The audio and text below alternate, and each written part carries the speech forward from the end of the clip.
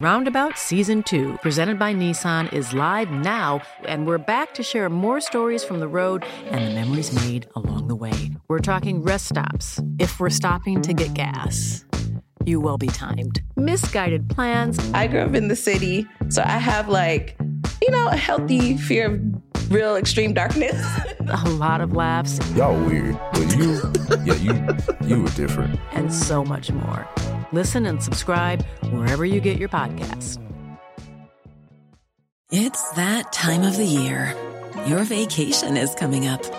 You can already hear the beach waves, feel the warm breeze, relax, and think about work. You really, really want it all to work out while you're away.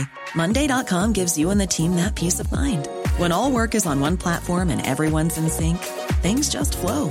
Wherever you are, tap the banner to go to Monday.com.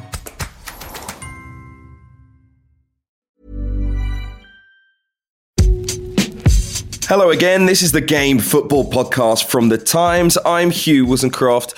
It is Monday, and today, what difference has the return of fans made in Premier League football, even if it's only 2,000 inside a massive football ground?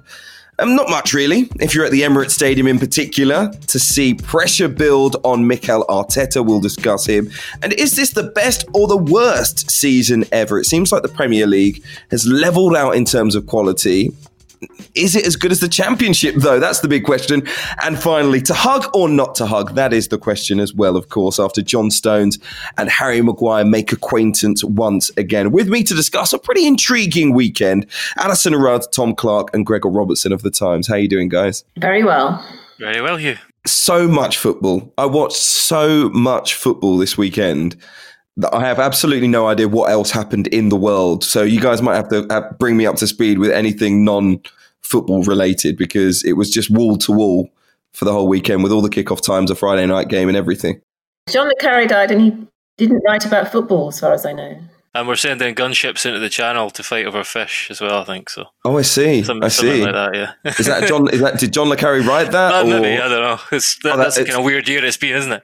I see. Oh, that's actually real life. Oh, okay. Well, I'll look that all up a little bit later on and see if I won't lose my mind over that. Lost my mind a little bit over the football as well, especially, I hate to say it, a Stonewall penalty, which should have been given against Fabinho. I will not have a word spoken to say that was not, because I know he touched the ball. He took away the standing leg first, or it would have been the standing leg if Cavaleiro could have put it on the ground. Stonewaller, Alison, you were there. You wrote a great piece on Fulham 1, Liverpool 1, and the impact of fans as well. Well, the referee clearly still bottled it, even though it was only 2,000 fans. Yeah, well, do you want me to talk about the penalty or the fans first, Hugh? Because that was such a big question. I could now talk for 30 minutes, couldn't I?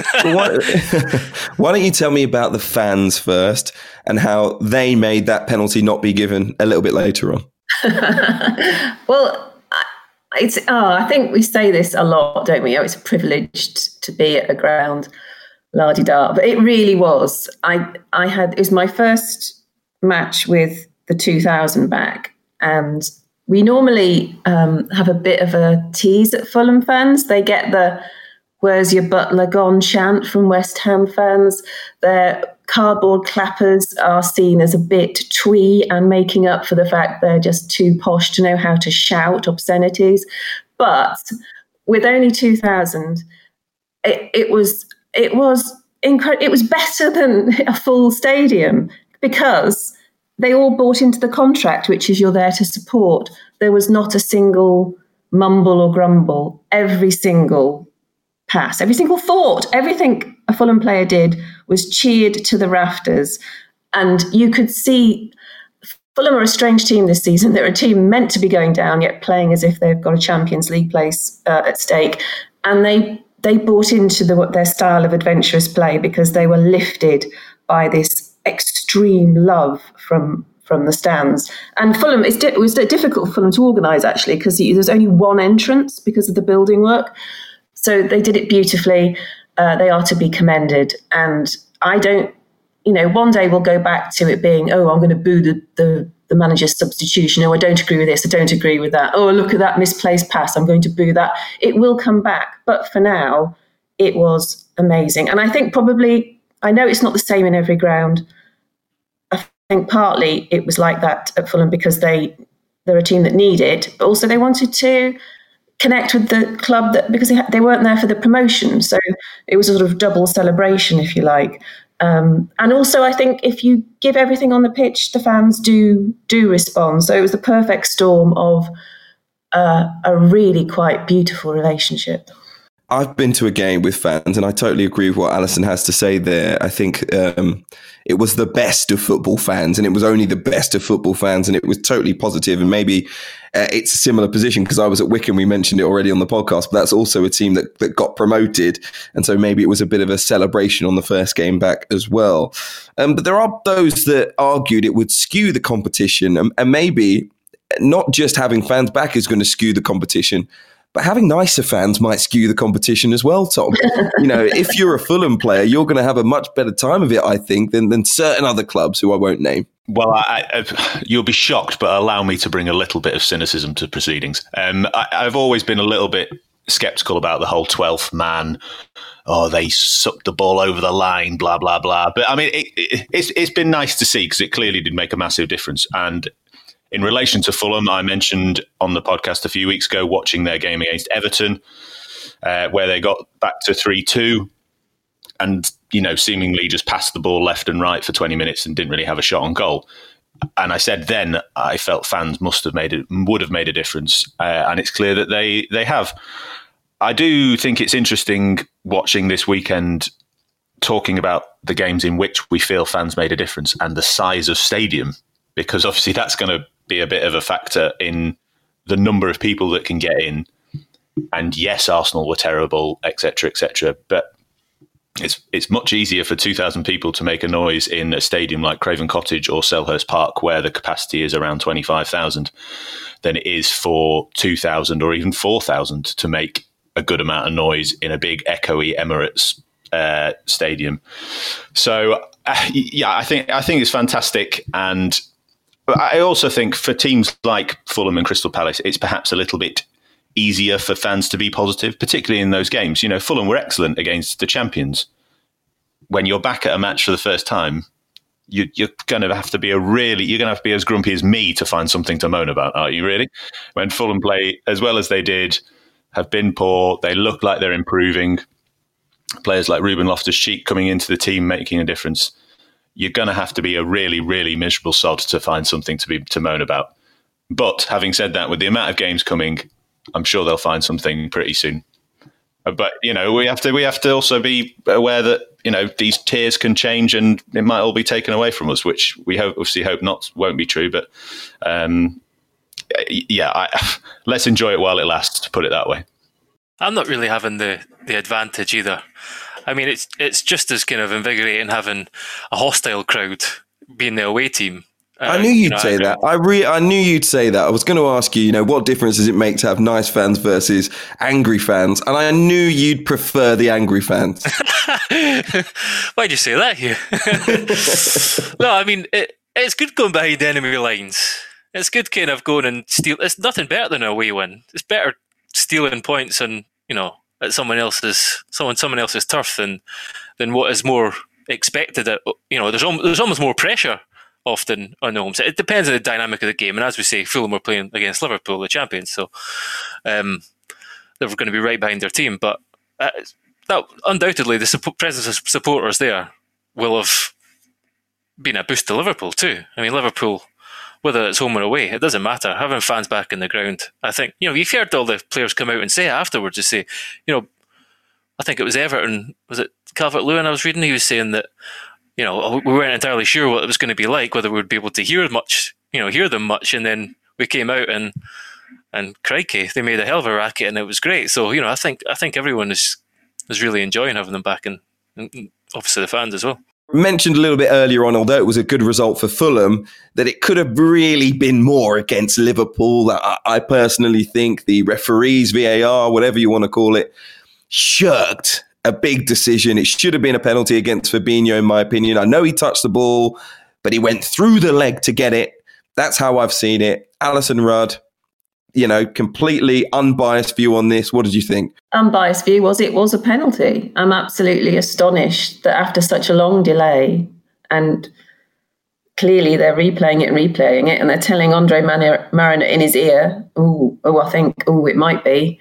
And then he goes to have a look. What did he see when he looked? And I'm biased, and yet, okay, Graham Souness thinks it was a penalty. I think it was a penalty. It must have been a penalty. Can't say it any better than that. You almost don't need to ask me and Gregor. You thought it was a penalty? I mean, by the letter of the law, but I'm glad it wasn't given.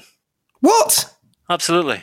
What do you mean you're glad it wasn't given? Well, VAR was introduced to correct clear and obvious errors, and no one, when that happened, I don't think could be certain that was a penalty, or even thought it was. It looked like he took his standing leg away.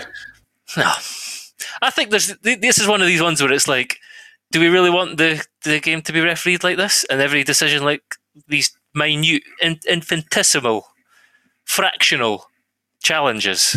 Not necessarily, but it is being. That's slightly the point, isn't it? And particularly for a team like Fulham, who are going to be in a relegation battle and have missed out probably on 2 points because of it.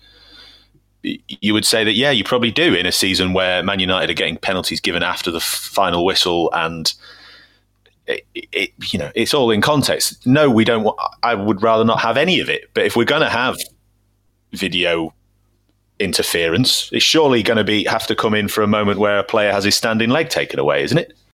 Not for me, no. Yeah, exactly, Tom. The very idea that VAR would introduce some sort of benchmark of truth. It's not even doing that, is it? It's not even interfering correctly when it interferes. Well, the El Neni one as well. Like Xhaka jumps up, grabs someone by the throat. El Neni pushes Tarkowski in his face. I didn't understand that either, really. I mean, that got lost in all the Arsenal mayhem that went on at the Emirates. But that was another one where I was watching it and thinking, oh, God, they're down to 9 here. And it was just like yellow card. So it's a yellow card to double push someone in, 2 hands in their face, but it's a red card to grab someone by the throat. I didn't get that either. But go back to the Fulham one. Did you thought at that moment when he made the challenge it was a penalty? I thought that if he'd blown and given a penalty in real time, I thought. Did you think it was a penalty at the moment when he saw it at full speed? You did. Yeah, I didn't. I mean, because he went through his standing foot and then his foot hit the ball out. We all do it, don't we? We go to a live game as a fan, or you go, that's a penalty. One replay was enough. VAR watched it about 18 times, and apparently it wasn't a penalty. And look, there's quite a few people out there that think it wasn't a penalty because Fabinho touched the ball. No one denies that he touched the ball. The point is, unless he kicked the what would have been the standing foot of Ivan Cavallero, because it would have planted on the ground and he would have crossed the ball, he's basically stopped. He's taken the player off his feet in the box. In my opinion, that's a foul. I just hate what the path we're going down here. I hate how many dives we're seeing now as well. It's not a dive. No, but I know it's not a dive, but it's so easy to get a penalty now. It's so easy, or even Salah got. Robinson came up behind him and kind of laid his hands like feather-like, kind of laid them on the back of his jersey, and he tries to fall forward, and I'm doing a movement here. Doesn't work on a podcast. You almost knocked your laptop off the desk. I know, yeah, I nearly headbutted it. Right. He stumbled forward, and he's clearly trying to buy the foul. It's not foul. It's not a foul. There's too many people trying to buy fouls. I'm going down a different avenue here now, but even the one with Chilwell, the Chelsea's penalty this weekend. I mean, you now have to completely avoid any player in the box. You can't come close to them. You can't even come within their kind of a couple of yard radius, because if they run across you and fall over, they'll get a penalty. This all builds, I think, Gregor, into a conversation we're going to have a little bit later on this week's pod about why I think this is probably the worst season so far in the Premier League. The fans, though, I think at Fulham still enjoyed the draw, even though it could have been worse. But one place where I'm not sure the return of the fans was quite the boost it may have been, like it was at Craven Cottage, was actually at the Emirates Stadium. Tom Roddy observing in the Times today that full time was met with boos. Mikel Arteta's Arsenal losing 1-0 to Burnley Not helped, of course, by a straight red card for midfielder Granit Xhaka, who has definitely incurred the wrath of the Arsenal fans. But Arsenal have now lost 4 straight league games at home for the first time since December of 1959. Call that a crisis if you will. They've only scored 10 goals in their 12 Premier League games so far, and they sit 15th in the table. And I know we spoke about Arsenal's football of late, but a lot of question marks. Now, it's hard for us to avoid it over Mikel Arteta's position at the moment, the 38-year-old manager of Arsenal. I am in the camp of sticking with Arteta come what may, as long as they stay up. And I genuinely mean that. If they're not in the relegation zone, then you've got to stick with him. You brought in a young, experienced manager. He has to be given time, and certainly transfer windows if he's going to transform the club. Tom Clark, stick with him come what may, or is this really time to push the button, especially with the games they've got coming up? This match was the first time I've started to wonder, has this guy got it? I'm not jumping on the kind of it's time to consider his position stance yet, because I do think when we reflect back over his tenure, short as it is, there are various things to consider. You know, it looks like now he almost shot himself in the foot by winning the FA Cup and by doing quite well in those games, because that gave it kind of delusions of them being better than they are. We've also discussed on this podcast the quality of the squad and the players that he's got are just not at a level where you'd be wanting to compete with even, you know, the Leicesters of the league. Never mind the other the so-called Big Six rivals. But yesterday was the first match where I've watched an Arteta team and thought, this is not particularly convincing. Unlike, say, compare it to the Leeds match where a similar thing happened. A silly decision by a player, red card down to 10 men. That match, I said afterwards, I praised them for their organisation, for their spirit, all those things like that. And they actually could have scored a few goals on the counter-attack and maybe even nicked a win with 10 men away at Leeds. Yesterday, they looked completely clueless and devoid of all ideas. And I'd be slightly concerned if I was an Arsenal fan about his tweaking and changing of tactics. I mean, I'm not professing to be anywhere near Mikel Arteta's knowledge of football, but I'm not sure Alexander Lacazette is a number 10 behind a striker. That seems like a tactical tweak that should be consigned to the bin. So I'm very much in the still stick with him camp. But this game was the first time I've started to doubt the process, should we say. What do you think, Alison, about you? I'm sure you've seen managers come in and be fired very quickly, whether that is the best thing for a club the size of Arsenal as well. I'm not sure it would have happened that a manager gets such a short time in charge. Could that possibly change things? I agree with Tom. It felt slightly like a watershed moment, actually, not least because did you notice how Arteta had sort of rings around his eyes and he looked a bit gaunt? And he looked shell-shocked, yeah. He looked like he couldn't quite believe it. And I hope this doesn't happen, but I have a worry on his behalf that we're now entering that dangerous zone where managers start saying, there's nothing more I can do. I'm giving it my all. And they look slightly bewildered. And then you give the board a big question, don't you? There's a problem for them then, because the manager is not emanating a sense of, don't worry, these are inevitable teething problems because I know the path I'm treading. I know it's going to be tough before it gets better. Arteta is not emanating that anymore. So again, in a matter of days, I've gone from thinking he's unsackable to thinking he looks like a man who doesn't. He's not giving me the argument that he knows how to get out of this hole.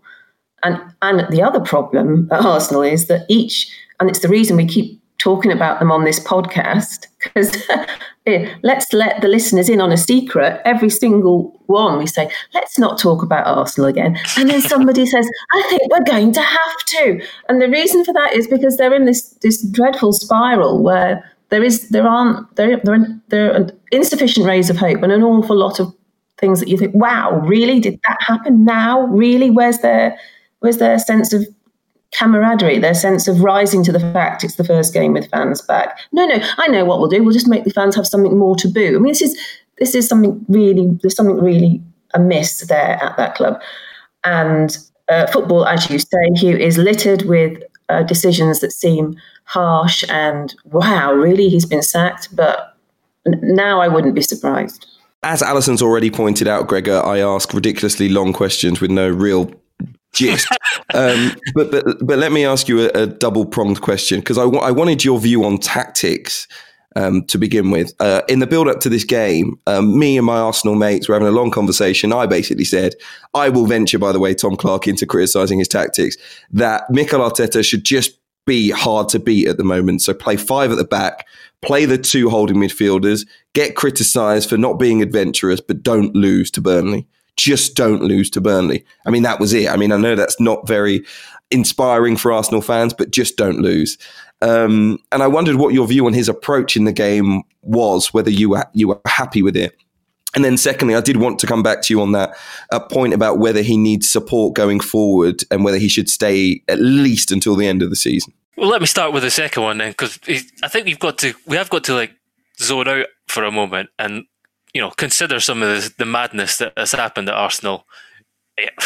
I mean, the amount of kind of change upstairs, hiring Edu, imposing pay cuts on the players when the pandemic came. You know, they were one of the only clubs to really. He took an active role in that as well, making him for some reason change from a head coach to a manager. The redundancies, overhauling the scouting system.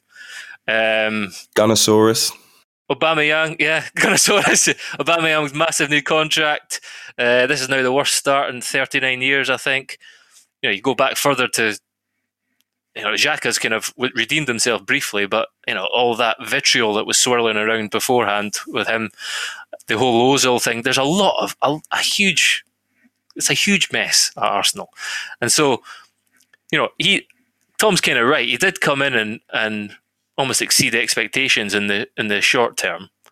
But I agree with you. I think you know that he was a pragmatist in those early weeks. He kind of changed. He didn't want to play, you know, 3 or 5 at the back and be. I don't think everyone says he's a defensive minded coach. He's not. I don't think he's going to be a defensive minded coach. He just realised that's what he had to do in order for this kind of chaotic Arsenal who left massive holes in midfield and in defence to win some games.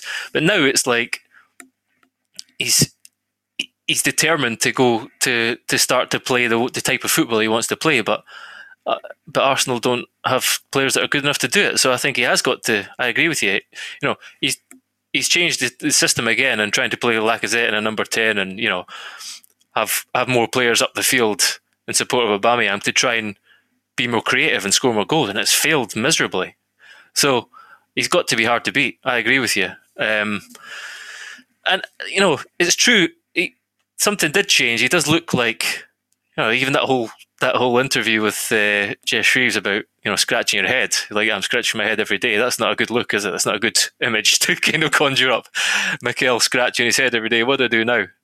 And he does look a little bit dazed by it all, and like, what can I do to change this now? But you know, again, personally, I think you look at Arsenal's team. I've said this before many times, and they're still relying on Granit Xhaka, who is a loose cannon.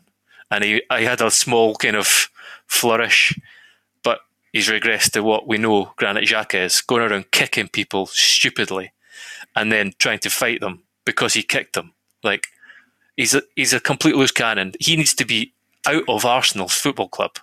And there are numerous players like that. I mean, I don't know. I just don't want to go through them all again because we've done it before. There are very few players in that team who are good enough to play for Arsenal. I know that sounds very basic and kind of, you know, there's no real deep insight there, but that's the truth. Yes, you could draw more of them. Yes, there might be some who are thinking, you know, this guy's you know, Arteta's a bit of a disciplinarian, or we're not, you know, we were on board in it early, but now he's a bit sullen and moody. You know, it does look like there might be an issue of kind of, is there a fracture between him and this group of players now? Because he's asking too much of them, and they're not performing. So when that happens, you instinctively, as a player, go, it's almost self-protection.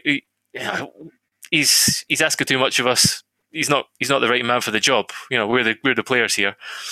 Move him on. So there's a kind of sense that might be starting to happen.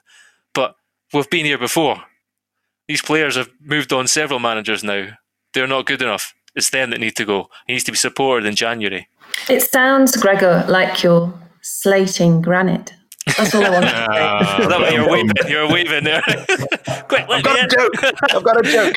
I was waiting for that absolute piece of magic from Alison Rudd. There you go. But is there not a little bit with that where I can understand why Arsenal fans are starting to have that kind of, this, are you sure?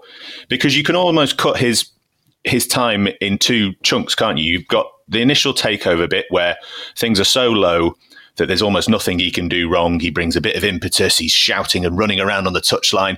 He wins the FA Cup and everyone's going, oh, how's he done it with these players? It's brilliant. And he's counter-attacking and Aubameyang scoring great goals.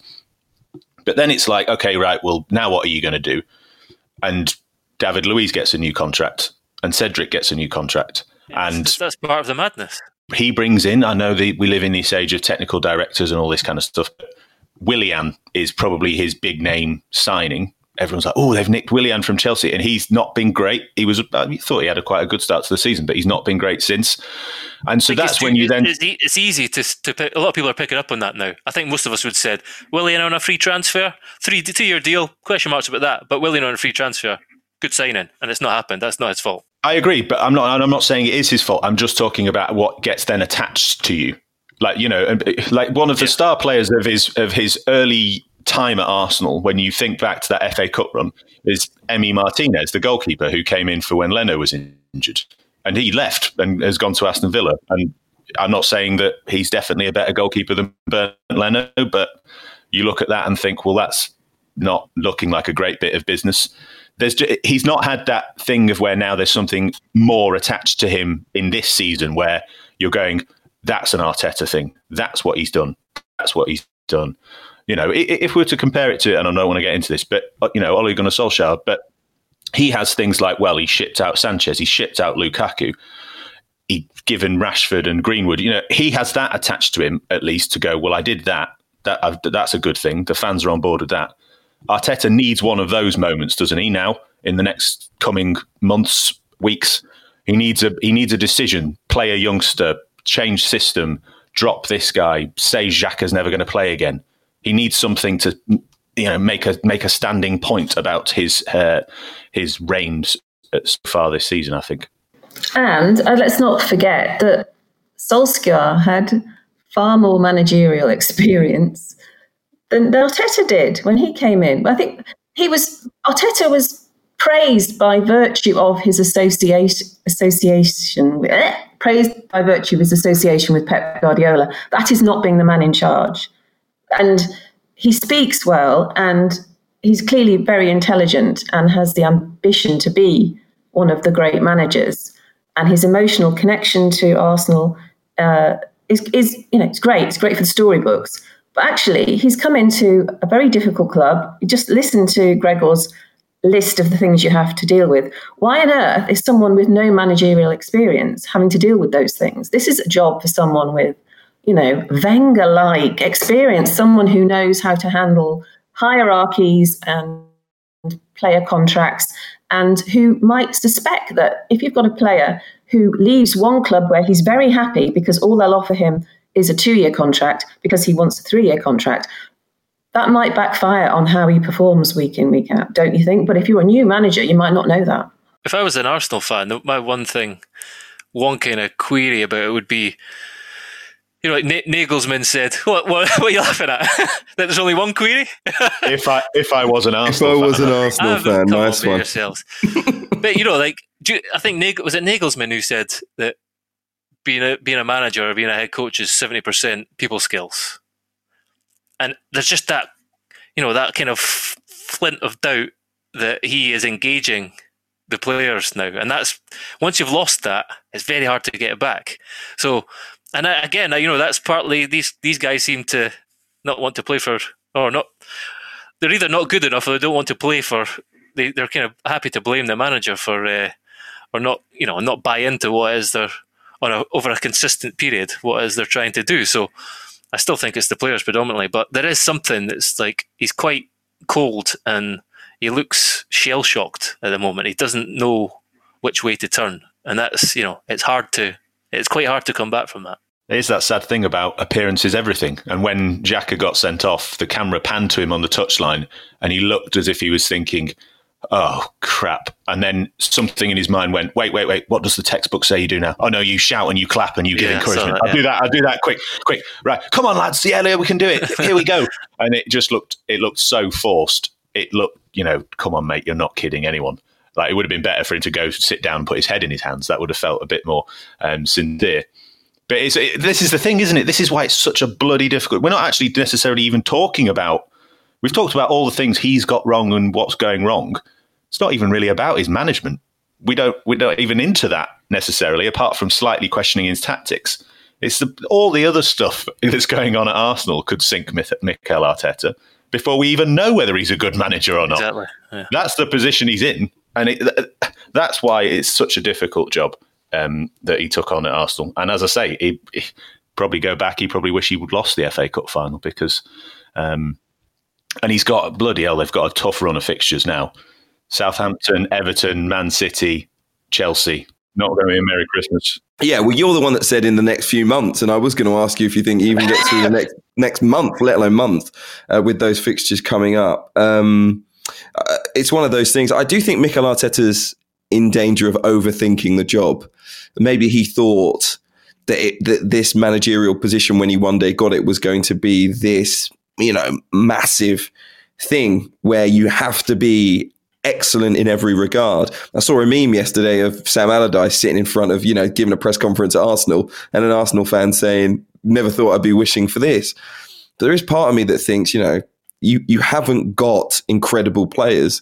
So stop trying to play incredible football, and like I say, I would like to see him reduce what they're trying to do on the pitch to being solid. Because even though Gregor says they haven't got the squad for it, I still look at their game against Burnley and go, who's got the better squad? Whose team would I rather have? And I think I would still edge it in terms of quality of player with Arsenal, but in terms of manager and in terms of approach, it's got to be Burnley. But then I think there'd be a chance of we'd be on here talking about Arsenal 0, Burnley 0, and we'd be saying Arsenal haven't scored again, and Mikel, what is he doing? I thought he was supposed to be Pep's protege, and da-da-da-da-da. So there's an element of where, as a manager, you have to set your stall out and say, this is my way of playing. We talk about style and ethos and all that kind of stuff. It works the other way as well, and it could work against him if he said, right, well, I've got a crap bunch of players, I'm going to play, inverted commas, crap football. And then everyone will go, well, I don't rate this guy that much. He's not doing very much for us. Whereas he can then try the other way, and then you can go, well, it's not me. I want them to play this way. I've just, I've got Rob Holding in defence. I've not got Aymeric Laporte, so I can't play out from the back.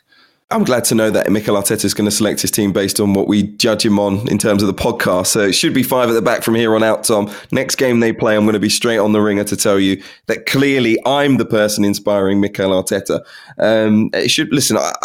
I wonder what the future is for Mikel Arteta. I personally hope that he stays in the role because I just don't think you give that opportunity to someone as young and inexperienced as him and then say you go have, less than a year in charge. I just don't see it for me. And it would play into all the things that Gregor said about the club being a bit of a mess and having no direction. So you've made a choice. Stick with it as far as I'm concerned. We'll move on next. Arsenal at the moment playing their part, I think, in an interesting season. Is it the worst, though, or is it the best season ever? I think it's a more level playing field. They're definitely playing a part in that. Is it a 5-star season, though? Speaking of which, you really should give us a 5-star rating on Apple Podcast or whichever you use. Make sure you're subscribed so you don't miss the next episode. Go online, search thetimes.co.uk/the game, and you'll get yourself 1 month free. This podcast is brought to you by eHarmony, the dating app to find someone you can be yourself with. Why doesn't eHarmony allow copy and paste in first messages? Because you are unique, and your conversations should reflect that. eHarmony wants you to find someone who will get you. How are you going to know who gets you? If people send you the same generic conversation starters, they message everyone else. Conversations that actually help you get to know each other. Imagine that. Get who gets you on eHarmony. Sign up today. It's that time of the year. Your vacation is coming up. You can already hear the beach waves, feel the warm breeze, relax, and think about work. You really, really want it all to work out while you're away. Monday.com gives you and the team that peace of mind. When all work is on one platform and everyone's in sync, things just flow. Wherever you are, tap the banner to go to Monday.com. There's never been a faster or easier way to start your weight loss journey than with PlushCare. PlushCare accepts most insurance plans and gives you online access to board-certified physicians who can prescribe FDA-approved weight loss medications like Wegovy and Zepbound for those who qualify. Take charge of your health and speak with a board-certified physician about a weight loss plan that's right for you. Get started today at plushcare.com/weight loss. That's plushcare.com/weight loss. plushcare.com/weight loss. Well, there's sad news hitting us on the Game Football Podcast this Monday morning. Former Liverpool manager Gerard Houllier has sadly passed away at the age of 73. The Frenchman, many will remember, managed Liverpool from 1998 to 2004. Remember winning 5 major trophies, including the FA Cup, League Cup, and the UEFA Cup treble in 2000-2001 season. Prior to Liverpool, Houllier had managed Lens, Paris Saint-Germain, and the French national team. His last managerial job was at Aston Villa as well. He left in 2011 following heart problems. In a statement, Liverpool said today they were deeply saddened by Houlier's death. They say, "We are mourning the passing of our treble-winning manager. The thoughts of everyone at Liverpool Football Club are with Gerrard's family and many friends." And Aston Villa said, "All at Aston Villa are deeply saddened to learn of the passing of Gerard Houllier. Our thoughts are with Gerrard's loved ones at this incredibly difficult time." Jamie Carragher, the former Liverpool defender, has said, "Absolutely devastated by the news about Gerard Houllier. I was in touch with him only last month to arrange him coming to Liverpool. I love that man to bits. He changed me as a person and as a player and got LFC back winning trophies. R.I.P. boss." This is a real sad one. And Alison, I know you had and covered Liverpool at the time, but you had a close relationship with Gerard Houllier. Tell us a little bit more about what it was like to work with him and what he meant to you. Yeah, no, I'm very sad. On a personal level, I used to, for the Times, be on Liverpool in Europe duty, which made no sense at all because I lived in London. And Houllier was aware that I wasn't part of the Merseyside group and always made time for me at press conferences and on trips to check I was having a good time, enjoying myself, which when you're feeling a bit isolated, the only woman in the gang and also not part of the usual group, because I didn't do league games up there. It was just really lovely to have someone who just put their arm around you and said, how's it going? And asked for your, even asked my opinion on matches and things. And one day, Liverpool had just beaten Olympic Ljubljana 3-0. And I bumped into him on the stairs afterwards. And he said, "Did you enjoy the game?" And I said, "I did." I said, "It's a good thing you won." He said, "Why is that?" I said, it's my birthday today. And so he laughed. And then it was the press conference. And in the press conference, it was the day he made Steven Gerrard captain of Liverpool. And in the press conference, no one seemed to be asking about this. So I said, "Gerrard, what's wrong with Sami Hyypiä? Won't you be rather cross now?" And I got a few glares from some of the Merseyside chaps. Maybe it was a slightly aggressive question, I don't know. But Houllier answered it really beautifully and said, he had captains all over the pitch, and Hyypiä was still his defensive captain. He just felt it was the right time for Stevie G.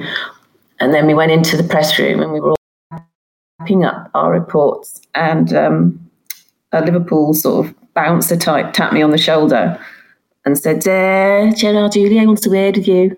And the chaps in the press room gave me that look as if to say, you're going to get a bollocking. So I went out and thought, maybe I overstepped the mark.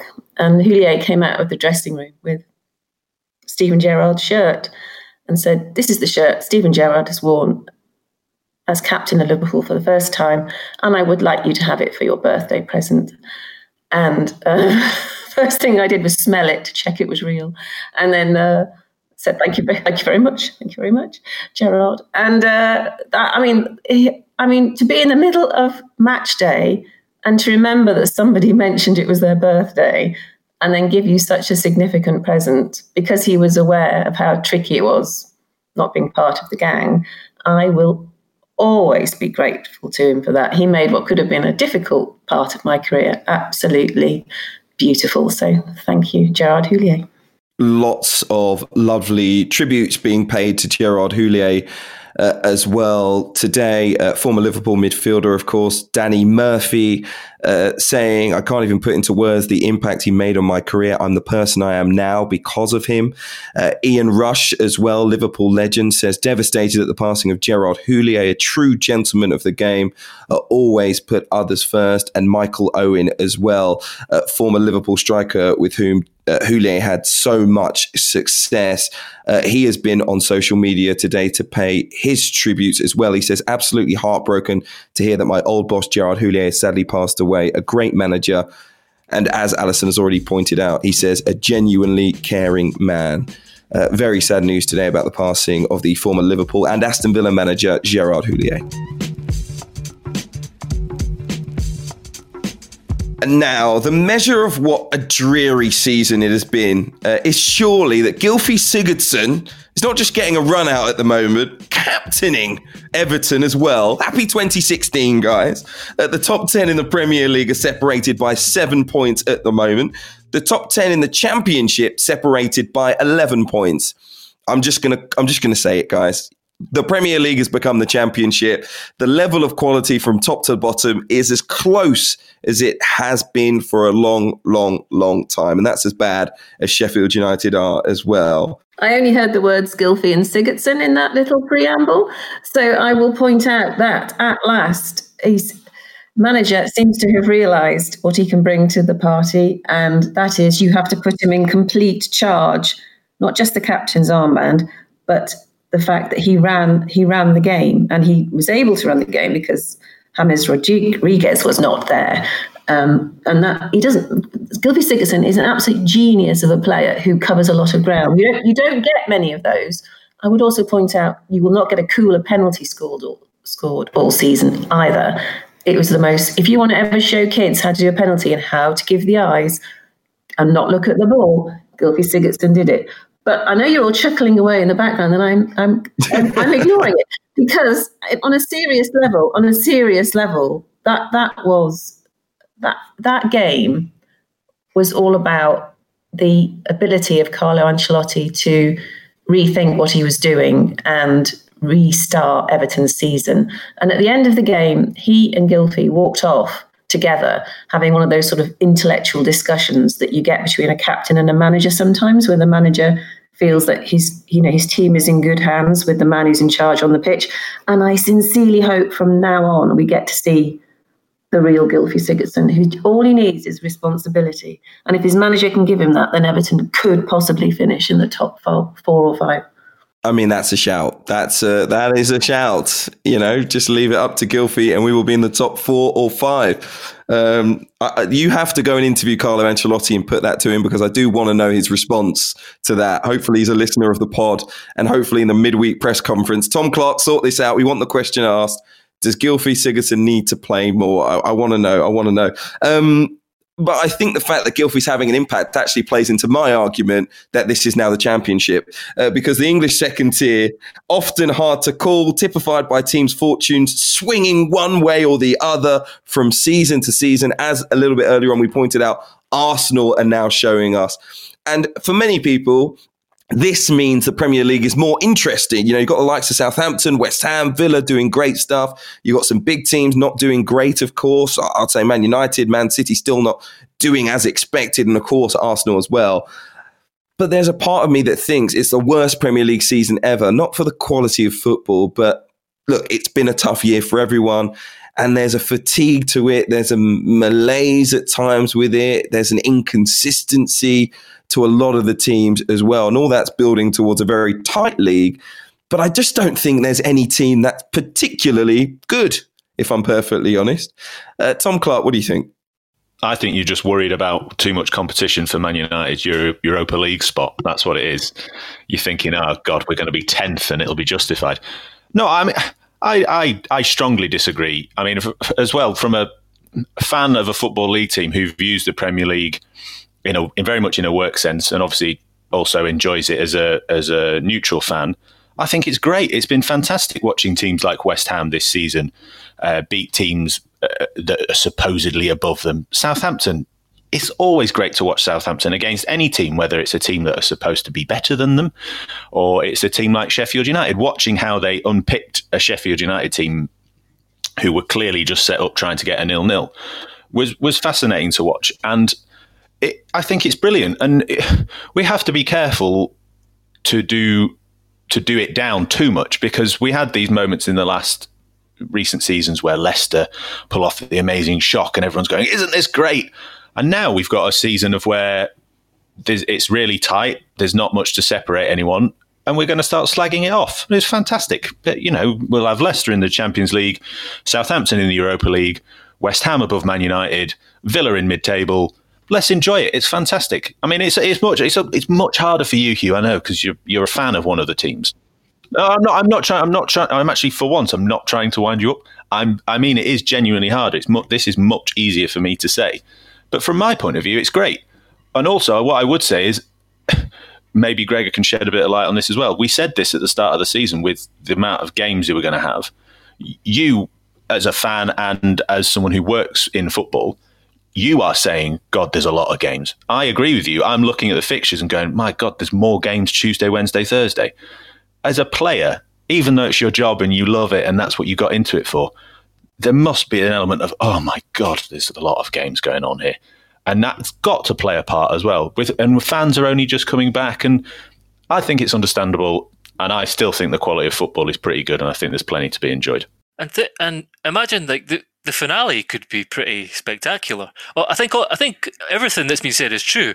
It has been sort of tired and fatigued, and a lot of games have been, oh my God, this is awful. The two teams look like they're knackered and there's very little quality on show. And then other ones have been absolute helter-skelter classics with slapstick mistakes. And so, that kind of, half of it is a bit dull to watch sometimes and half of it is wildly entertaining. And when you look at the table, you go, crikey, this is exciting. And as I say, when you get to, if this continues and it's still going to be tight, and the end of the season could be fantastic. Could be so much to play for, and as long as you've got a title race too, that's always going to create excitement. But I think there's different levels to this too. I think teams like Villa have improved massively. West Ham have improved massively. Crystal Palace, everyone writes them off, but they've been playing brilliant. They were a joy to watch against Spurs for some of that. Signing a player like Eze, who's been a joy to watch, brilliant fit for them.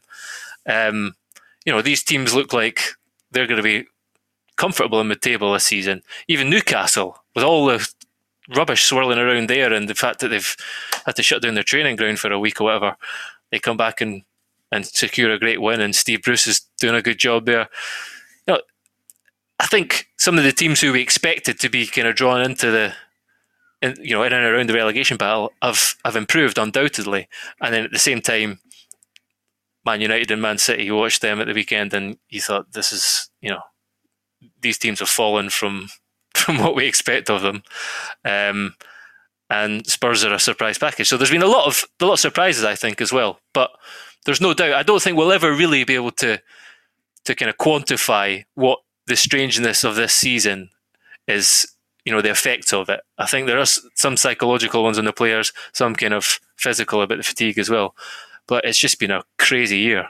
So, but I'm enjoying it. There's also got to be an element of the access that we've now got as armchair football fans to all these games. If you think about previously, there weren't as many games televised. Yesterday we had like 4 games in a row, bang, bang, bang, bang, bang. And if you think that didn't used to happen, if you're a season ticket holder of any club, you probably reflect back on a season and go, Well, there were 5 classics, and oh God, what was the score against that team? I think, yes, there is probably a little bit of fatigue and things, and maybe a bit of that is affecting the quality. But I also think we're seeing so much more of the games. You know, it's gone are the days of watching Match of the Day where a clever editor has made a really boring 1-1 draw look really exciting because they've put in that 10 minutes in the second half where they had a few back-to-back chances.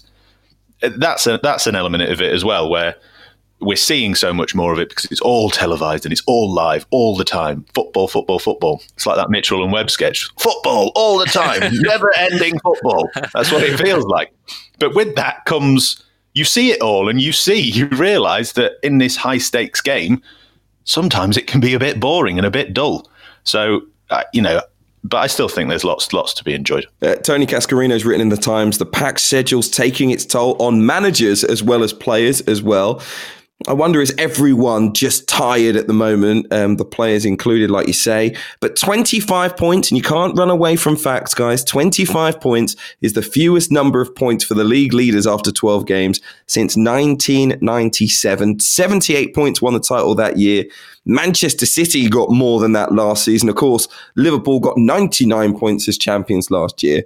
Alison, it's just not the same level. Let's be honest. It's just not the same level this season. There's lots of factors, but we've got to admit, even if it's more entertaining, that the teams aren't quite as good. Well, who knew a pandemic is a great leveler? I think you're being a bit mean-spirited, Hugh. I think the clubs are all actually performing better than I thought they would, given the factors going into the season.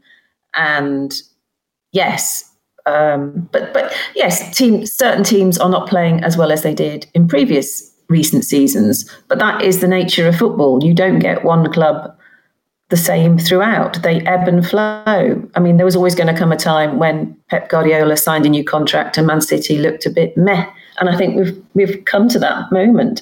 Their approach in the Manchester derby was on the verge of embarrassing, I think. But that in itself is an interesting thing. I don't find that annoying. I don't think, football isn't what it used to be. I just think, well, isn't that fascinating? That, this is there's a set of circumstances, and one particular manager has chosen to go down this route. There is enough beauty left. There are enough lovely goals. There's enough robust defending and clever midfield play for this not to be a shabby season. I would say there's a lot to commend it. And when we come to do highlight reels of this season, I think it'll be more jam-packed with wonder than you might imagine, Hugh, actually. One thing I would add is that, a lot of fans kind of sneer when they talk about the schedule and the workload on the players and what, But we're not seeing as many of them, the best players on the pitch. Look at Liverpool's team. Even Jota's out for 2 months now, I think. Matip went off. They've got a patched up team of kids and players playing out of position and stuff. So, a lot of people sneer about that, but that's part of the reason we're not seeing the quality on the pitch, because some of them aren't there. They're not fit. So it was the same, Aguero's been injured. Every team you look throughout them, they've all had more injuries. So, I think probably fans should reevaluate their attitudes towards these prima donna players who moan about playing 3 games in a week, because you're not getting to see them, your best team on the pitch. We will soon be back in a time when Liverpool have got a full squad and Man City have signed Erling Haaland, and we'll all be saying, "Oh, isn't this boring?" Let's just enjoy it for what it is. Right now, it's one-off weird season with a crazy schedule where some strange things could happen. Let's enjoy it and marvel at Southampton being in the top 4. And let's accept that this whole Big Six, that's dead. That's been dead for a long time, but it's definitely dead this season. And let's just enjoy it. Let's revel in it. West Ham are playing pretty hard to beat attritional football at times, but they're 6th and they bloody well deserve to be there. They've been fantastic. Let's enjoy it. Come on, Hugh. You can do it. Listen, I didn't want to come across as hating football or anything like that. I don't want the listeners to feel like I've given up on the game. Don't worry, I'll be here until the end, and I am enjoying it. I just wondered about the quality. I also enjoy the Championship too, so don't worry about that. All football has its merits for me. Speaking of still being in love, Harry Maguire and John Stones at the weekend shared a big hug, didn't they, at the end of that Manchester derby? I did see someone remark that it was as passionate as the players got during the match. I think it sort of came as outrage for Roy Keane, the former Manchester United captain who was looking on. He said, just get down the tunnel. Your job's to win football matches, not be mates with everyone. Some people saying that this is good for England because they could be playing together at the Euros, and John Stones improved of late. But our question is, when are hugs appropriate for footballers? Gregor, what was it like for you? Lots of cuddles before or after a game? Half-time, swapping shirts? He was definitely a big cuddler, wasn't he? Look at him. I'm kind of with Roy Keane in this. I don't want to sound like an old fossil, but Roy Keane has he loves to sneer about these kind of things. He's the captain, the epitome of old school, isn't he? These old school values. But when it's a derby, and neither of them have been particularly neither of the teams have been particularly impressive. I'd do it down the tunnel, absolutely, but in the middle of the pitch, and they were kind of, there was one stage where Stones was almost like giving Maguire a little kind of massage on his shoulders. He was like, how you doing? There was a real kind of touching moment. They're obviously good pals, but have that chat down the tunnel, guys. I was kind of with Keane, I think. It's not the end of the world, and I'm probably showing my age. I can't believe that I'm saying that. I'm showing my age. Am I at that age? Maybe I am. But this is a separate question. But yeah, I think I was kind of with Keane. I think it's fine, but do it down the tunnel. Fans wouldn't like to see that. What we don't realise is that John Stones and Harry Maguire are actually part of a support group that's called English Defenders, who made big money moves and had difficult times, and that they're actually just bonding. They're used to being in the circle saying, "Hi, I'm Harry. I joined Manchester United for 75 million. It's a really difficult time." They're like, you put their hand over their mouth and go, look, we're surviving, aren't we? We're surviving. How are we surviving? We're still here. We're still having our chat Tuesday. Yeah, nice one. I mean, yeah, I for all I'm saying that, I know I'm winding Gregor up about cuddle. I would not be able to be on this podcast with knowing that my brother is listening and knowing that I once threw a table tennis bat at his head after he beat me. And be able to say that, yeah, it's great, everyone have a cuddle. Yeah, I'm not. I'm fairly competitive. But you wouldn't expect it, would you, from the kind of jovial, friendly chap that I sound like? But as surprising as it may be, I'm with Roy Keane on this one. It's a match. It's a competition. It's a battle. You're in it to win it, and you can't have any of those niceties, I'm afraid. You can after the final whistle. I mean, it's not like they're doing it in the 10th minute. If they're doing it in the 10th minute, then I agree with you. It's inappropriate.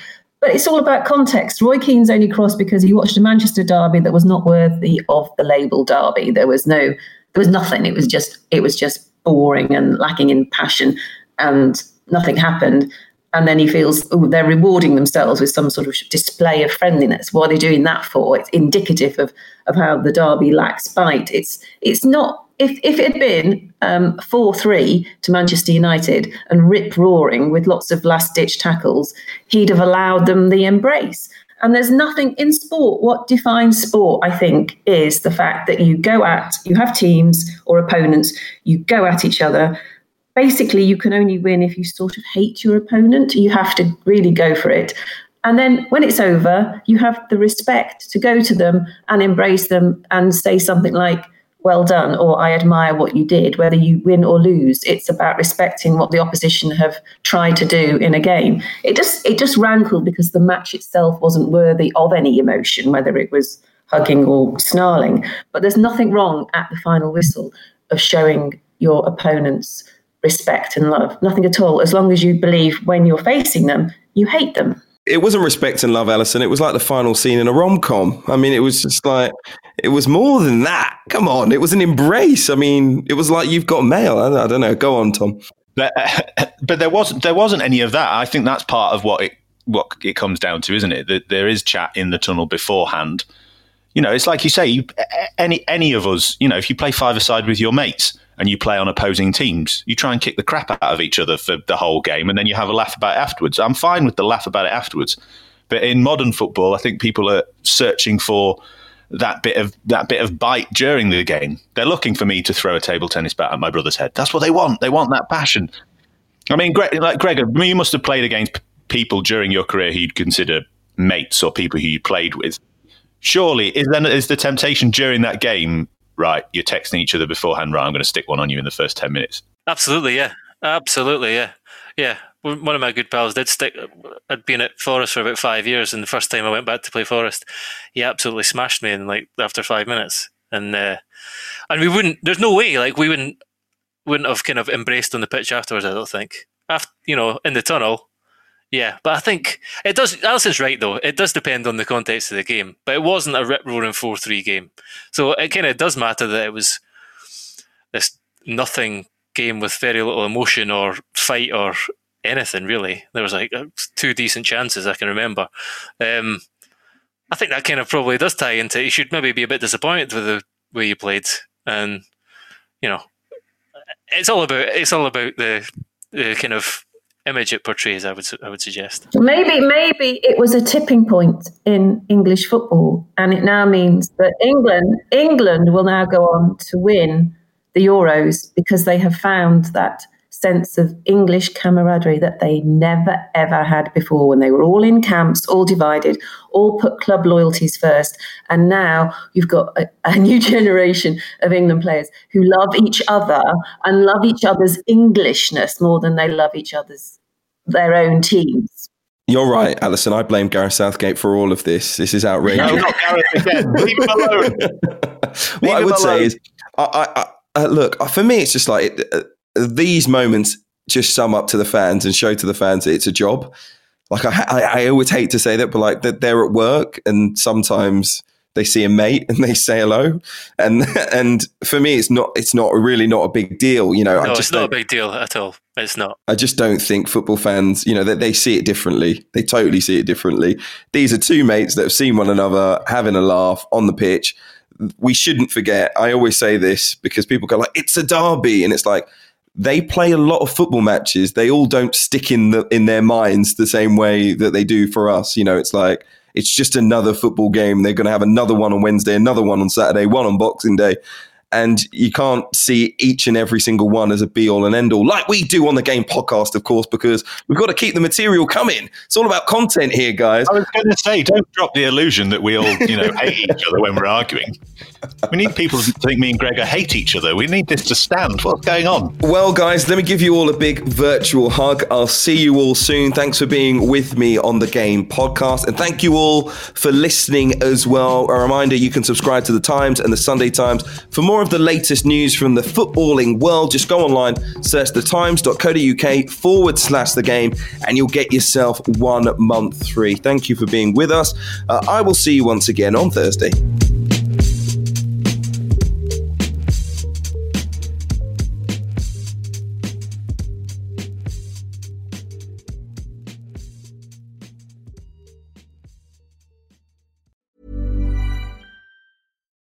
Rising sea levels, extreme weather patterns, extinctions of species. Our planet needs protecting. I'm Adam Vaughan, the Environment Editor for The Times, and this is Planet Hope from The Times, in partnership with Rolex and its Perpetual Planet Initiative. In this podcast, we hear from leading experts from around the world who are committed to finding solutions. These explorers, scientists, entrepreneurs, and citizens are committed to a common goal: to protect our home, Earth. Listen now wherever you get your podcasts. Acast powers the world's best podcasts. Here's a show that we recommend.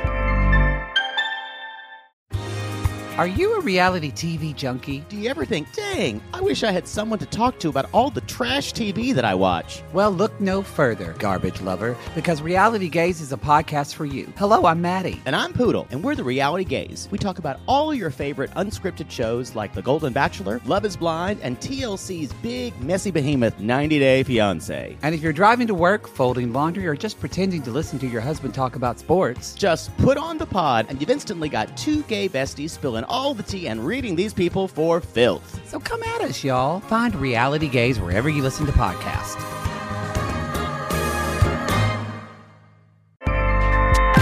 Acast helps creators launch, grow, and monetize their podcasts everywhere. Acast.com.